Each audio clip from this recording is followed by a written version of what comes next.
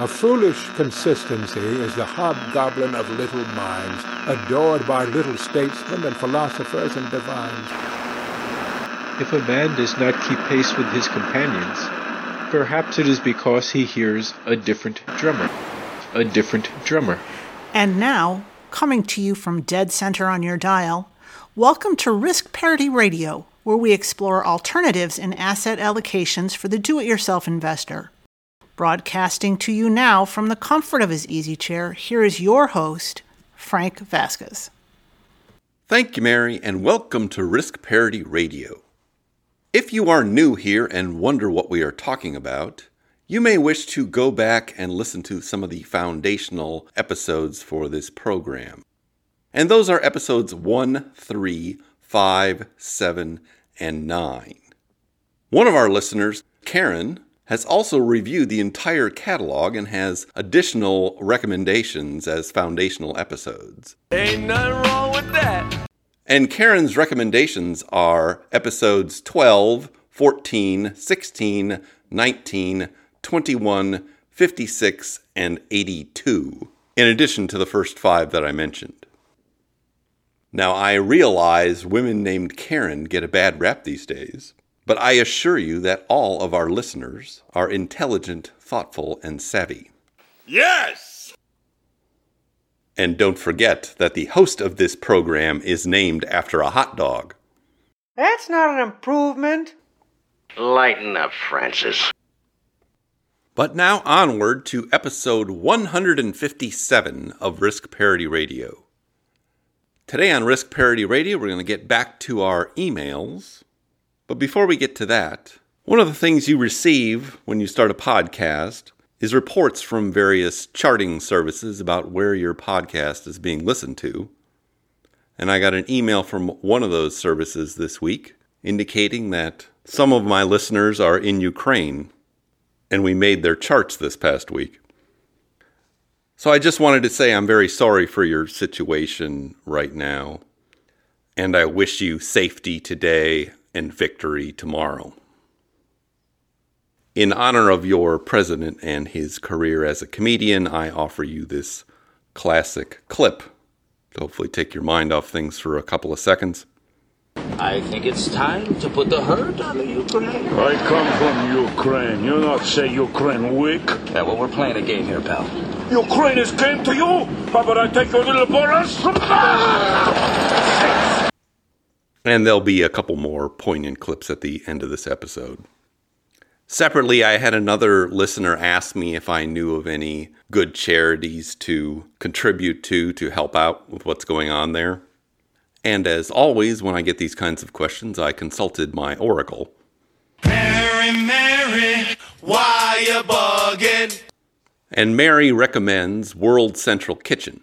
World Central Kitchen is an organization founded by Chef Jose Andres to provide meals in disaster situations. They have a good reputation for being organized, efficient, and actually providing good food. They are a 501c3 organization and have a 4-star rating at Charity Navigator. World Central Kitchen is up and running in Ukraine and at 8 border crossings.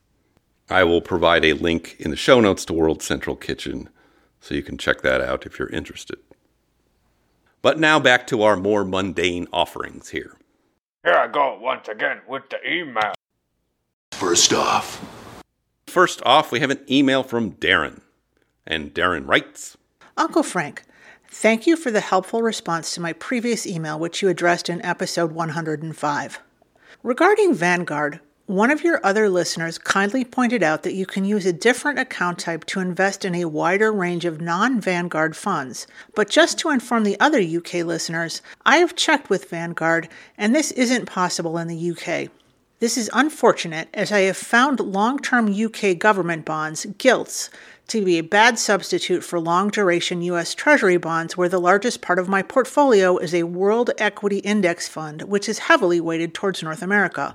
That said, I realize correlations may not be consistent over shorter time frames. Thank you very much for pointing me at the Unicorn Bay Asset Correlation Tool for international funds. Maybe I missed something, but I didn't have much luck in listing any negative correlations even with long-duration Treasury bonds versus equity funds. In any case, it appears the tool isn't currently available to try again. On the subject of tools, are you aware of any good sites that allow you to chart the performance of different funds overlaid? I've been surprised that searching for such a site is also challenging. One of my pension providers has this functionality, but only for the funds they offer. I'm sure there must be similar sites that cover a wider range of funds. My main question today is how someone might use a risk parity portfolio to bridge the gap between retiring from work and the point at which private pension funds can be accessed. Or would cash savings be preferable?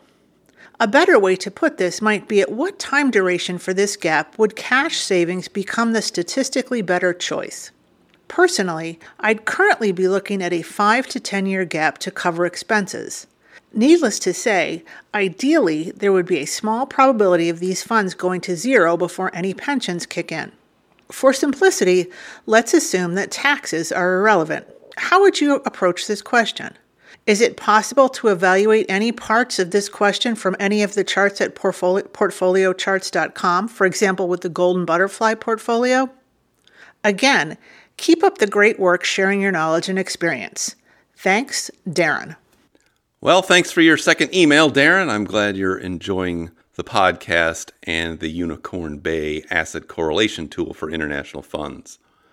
Regarding your question on overlaying the performance of different funds, you could use MarketWatch for that, believe it or not, www.marketwatch.com. Go to the upper right corner where they have the search function, and then you can search individual funds by country. So, for example, for the United Kingdom, the FTSE All World is UK:VWRL. The FTSE North America is UK:VNRT. And you can do that for any country. And then go to the charts section after you bring that up, and you can put in more than one fund and overlay them and compare them that way. It does have some limitations, one of them being it doesn't really account for distributions very well in my experience. But in terms of just getting a good idea of a comparison between two funds, that is probably the best I can do at the moment. At least for these international funds. You can do US and Canadian over at Portfolio Visualizer, which I would recommend. All right, your second question is a bit more complicated as to using a portfolio to bridge until you get some pension funds. You can actually model this with the Monte Carlo simulator at Portfolio Visualizer. If you go to that and then click on the financial goals link, it allows you to model what they call multi-stage retirement scenarios where you have cash flows starting or stopping on certain dates. So that is where I would probably go for that modeling exercise. You put in your portfolio by asset classes, then model with the contributions or other distributions that are coming in, and you can do a Monte Carlo simulation on that combo multi-stage scenario. Now, if you were just taking something like a Golden Butterfly portfolio and you wanted it to last, say, 10 years, but you didn't necessarily care how much you ended up with, that it was literally a bridge account, the way I would draw down from that would be to just draw down out of the 80% that are in the risk assets, meaning everything that is not the short-term bond fund. And so you would draw down off of those until you got down to the short-term bond fund, which would be the last couple of years there, and then you would draw down from that. But that's assuming that you're literally spending that whole piece. So it's more of a theoretical exercise than something you'd probably want to do. I think you're probably better off using that tool over at Portfolio Visualizer. But thank you for that email. Second off, we have an email from Jeffrey, and Jeffrey writes, Frank, you know how experts will say, don't invest in the stock market unless you have at least a 3 to 5 year time horizon? What would you put as the minimum holding period for a risk parity portfolio? For example, if I had an expense I was saving for in 2 years' time, would you consider that long enough to put my savings into a risk parity portfolio to get a better return than a basic savings account, or at least not lose it to inflation? What about an expense in 3 years' time? Thanks, Jeffrey. Well, it's difficult to answer this question because part of it is determined on whether you are actively contributing to this fund over this time period or you're just talking about literally plopping some money in today that you're going to use in some period in the future. But if you look at the historical length of drawdowns for portfolios like the Golden Butterfly or Golden Ratio, the historical max length of drawdown is 3 to 4 years. So I would say that is probably the minimum time frame that you would want to have for this kind of portfolio or to use this kind of portfolio. That being said, you might want to dial it back once you get closer and you know you're actually going to use the money. Because the other issue is, do you have a hard stop date or not when you're going to use this money? If you have a hard stop date, then when you get to be a couple of years from that, and assuming your portfolio is higher than it was before, you may want to just pull it out and leave it in cash until you're actually going to spend it. On the other hand, if you have a variable use date, then maybe you can let it ride for a while. Do I feel lucky? At least until you plan to use it, or know when you plan to use it, for sure. You have a gambling problem. And then the other option always is to just take more of the money that you have here and put it in the least volatile asset class. So if you, for instance, took that Golden Butterfly portfolio and instead of having 20% in short-term bonds, you overweighted it to 30, 40, or 50%, you're just going to get a more conservative portfolio overall. Groovy, baby! Your mileage may vary. Do you think anybody wants a roundhouse kick to the face while I'm wearing these bad boys? But thank you for that email. Last off, we have an email from Ron, who wrote us a small novella for Mary to read to us. Jeez. And Ron writes, Hi, Frank. I'm helping my mother-in-law with something that might be an issue for many of us with aging parents.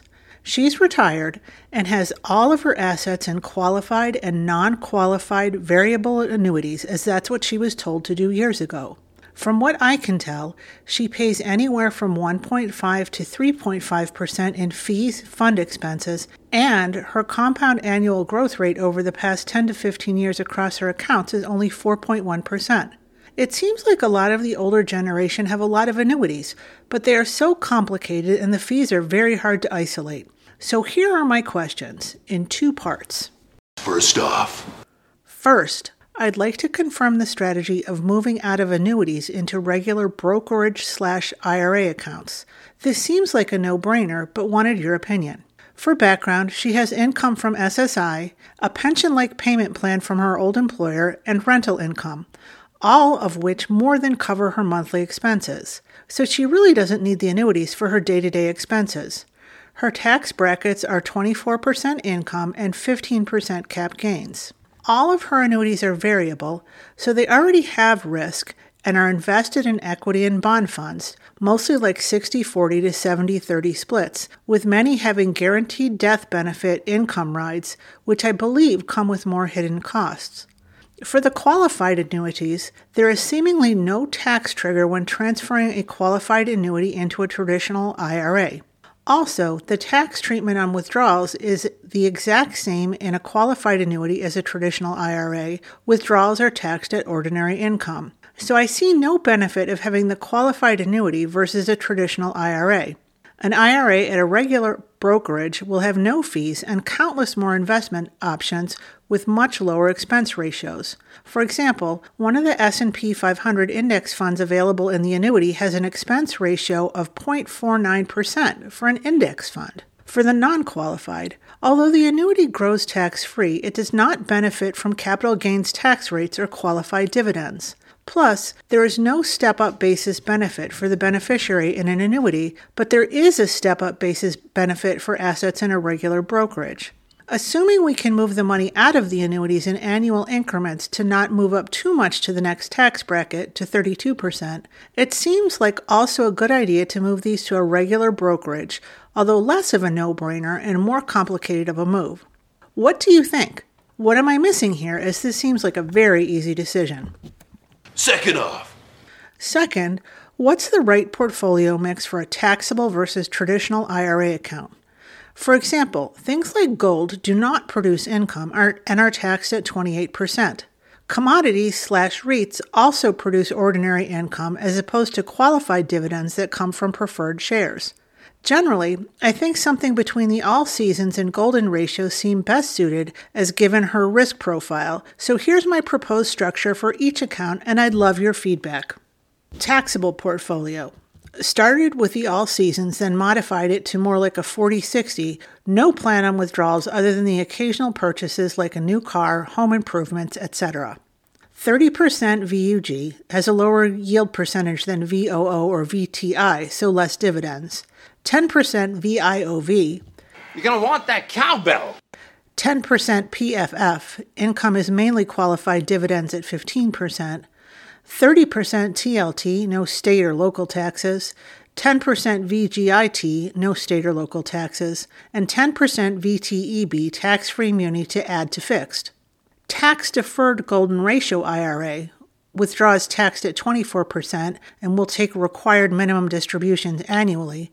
21% VUG, 21% VIOV, 26% TLT, dividends taxed at ordinary income, 6% VGIT instead of VGSH, 10% VPU, replacing REITs based on thoughts from optimized portfolio, 16% GLDM, does not produce income and gains taxed at 28%. When looking at the total combined, based on episode 132 to look at the whole thing, it looks something like this. Here's the back test on 3 options. They are pretty similar and all have a better Sharpe ratio than the Vanguard Balanced. But do you think you can improve on my methods a bit too? Wink, wink. Trogdor strikes again!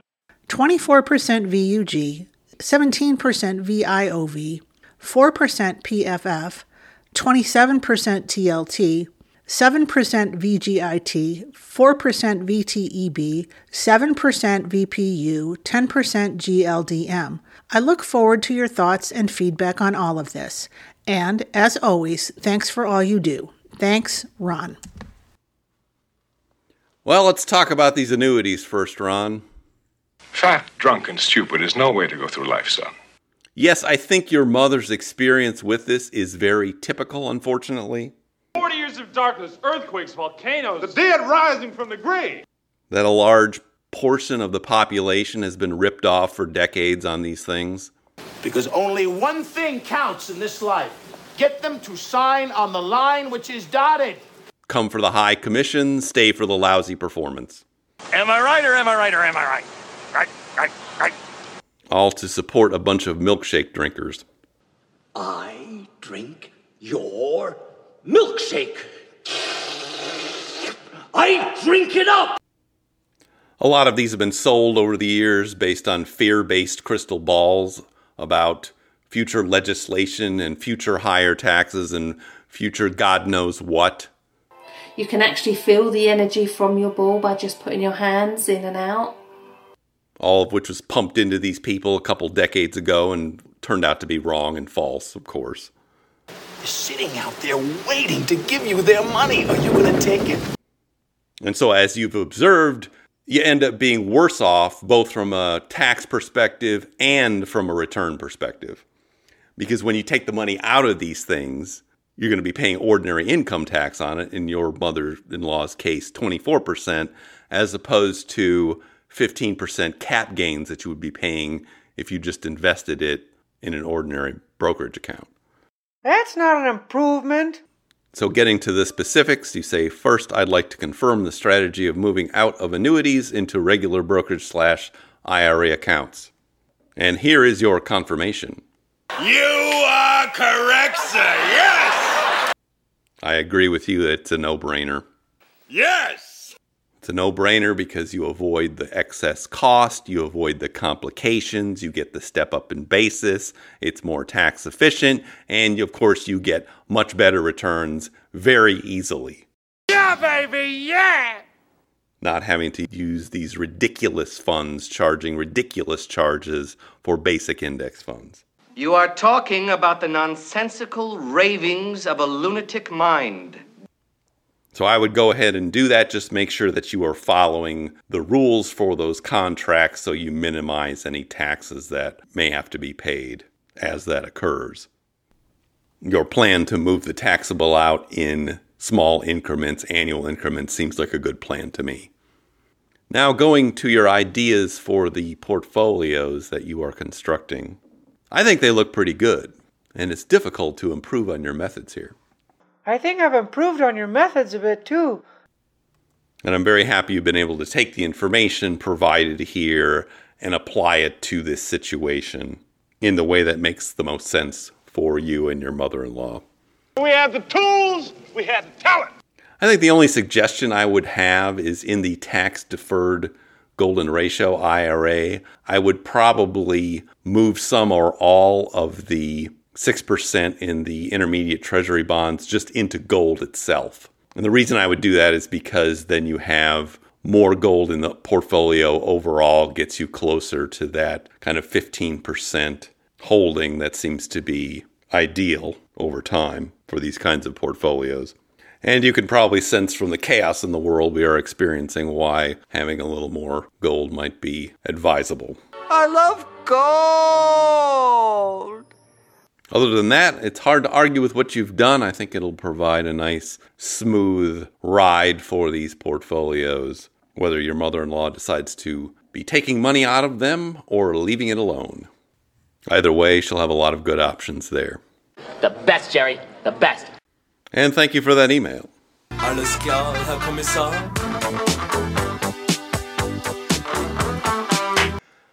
But now I see our signal is beginning to fade. We will be picking up this weekend again with our weekly portfolio reviews of the 7 sample portfolios you can find at www.riskparityradio.com. And I may have a rant episode coming. We'll see if I can get to that this week as well. If you have comments or questions for me, please send them to frank@riskparityradio.com. That email is frank@riskparityradio.com. Or you can go to the website, www.riskparityradio.com, and put your message into the contact form there, and I'll get it that way. If you haven't had a chance to do it, please go to your favorite podcast provider, like, subscribe, give me some stars, a review. That would be great. Okay. Thank you once again for tuning in. This is Frank Vasquez with Risk Parity Radio, signing off.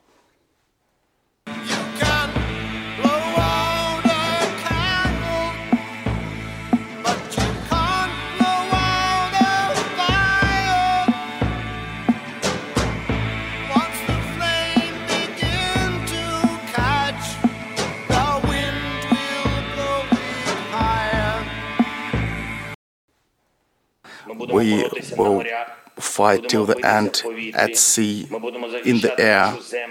We will continue fighting for our land, whatever the cost. We will fight in the forests, in the fields, on the shores, in the streets.